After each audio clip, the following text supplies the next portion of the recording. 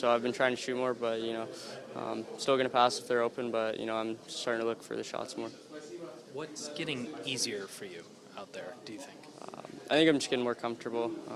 Playing with Connor and Marin, they settle me down a lot. So I think me just getting more comfortable. I'm starting to get used to the pace a lot more. So it's been going pretty good so far. Connor says you're the kind of guy that when you get one, you're going to get a bunch. Do you feel that too?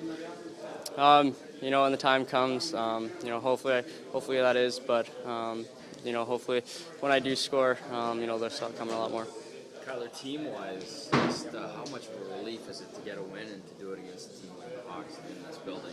It's huge. Being able to get a win against the Hawks, it's always a plus, and being able to second win in the NHL for me, it's a great feeling.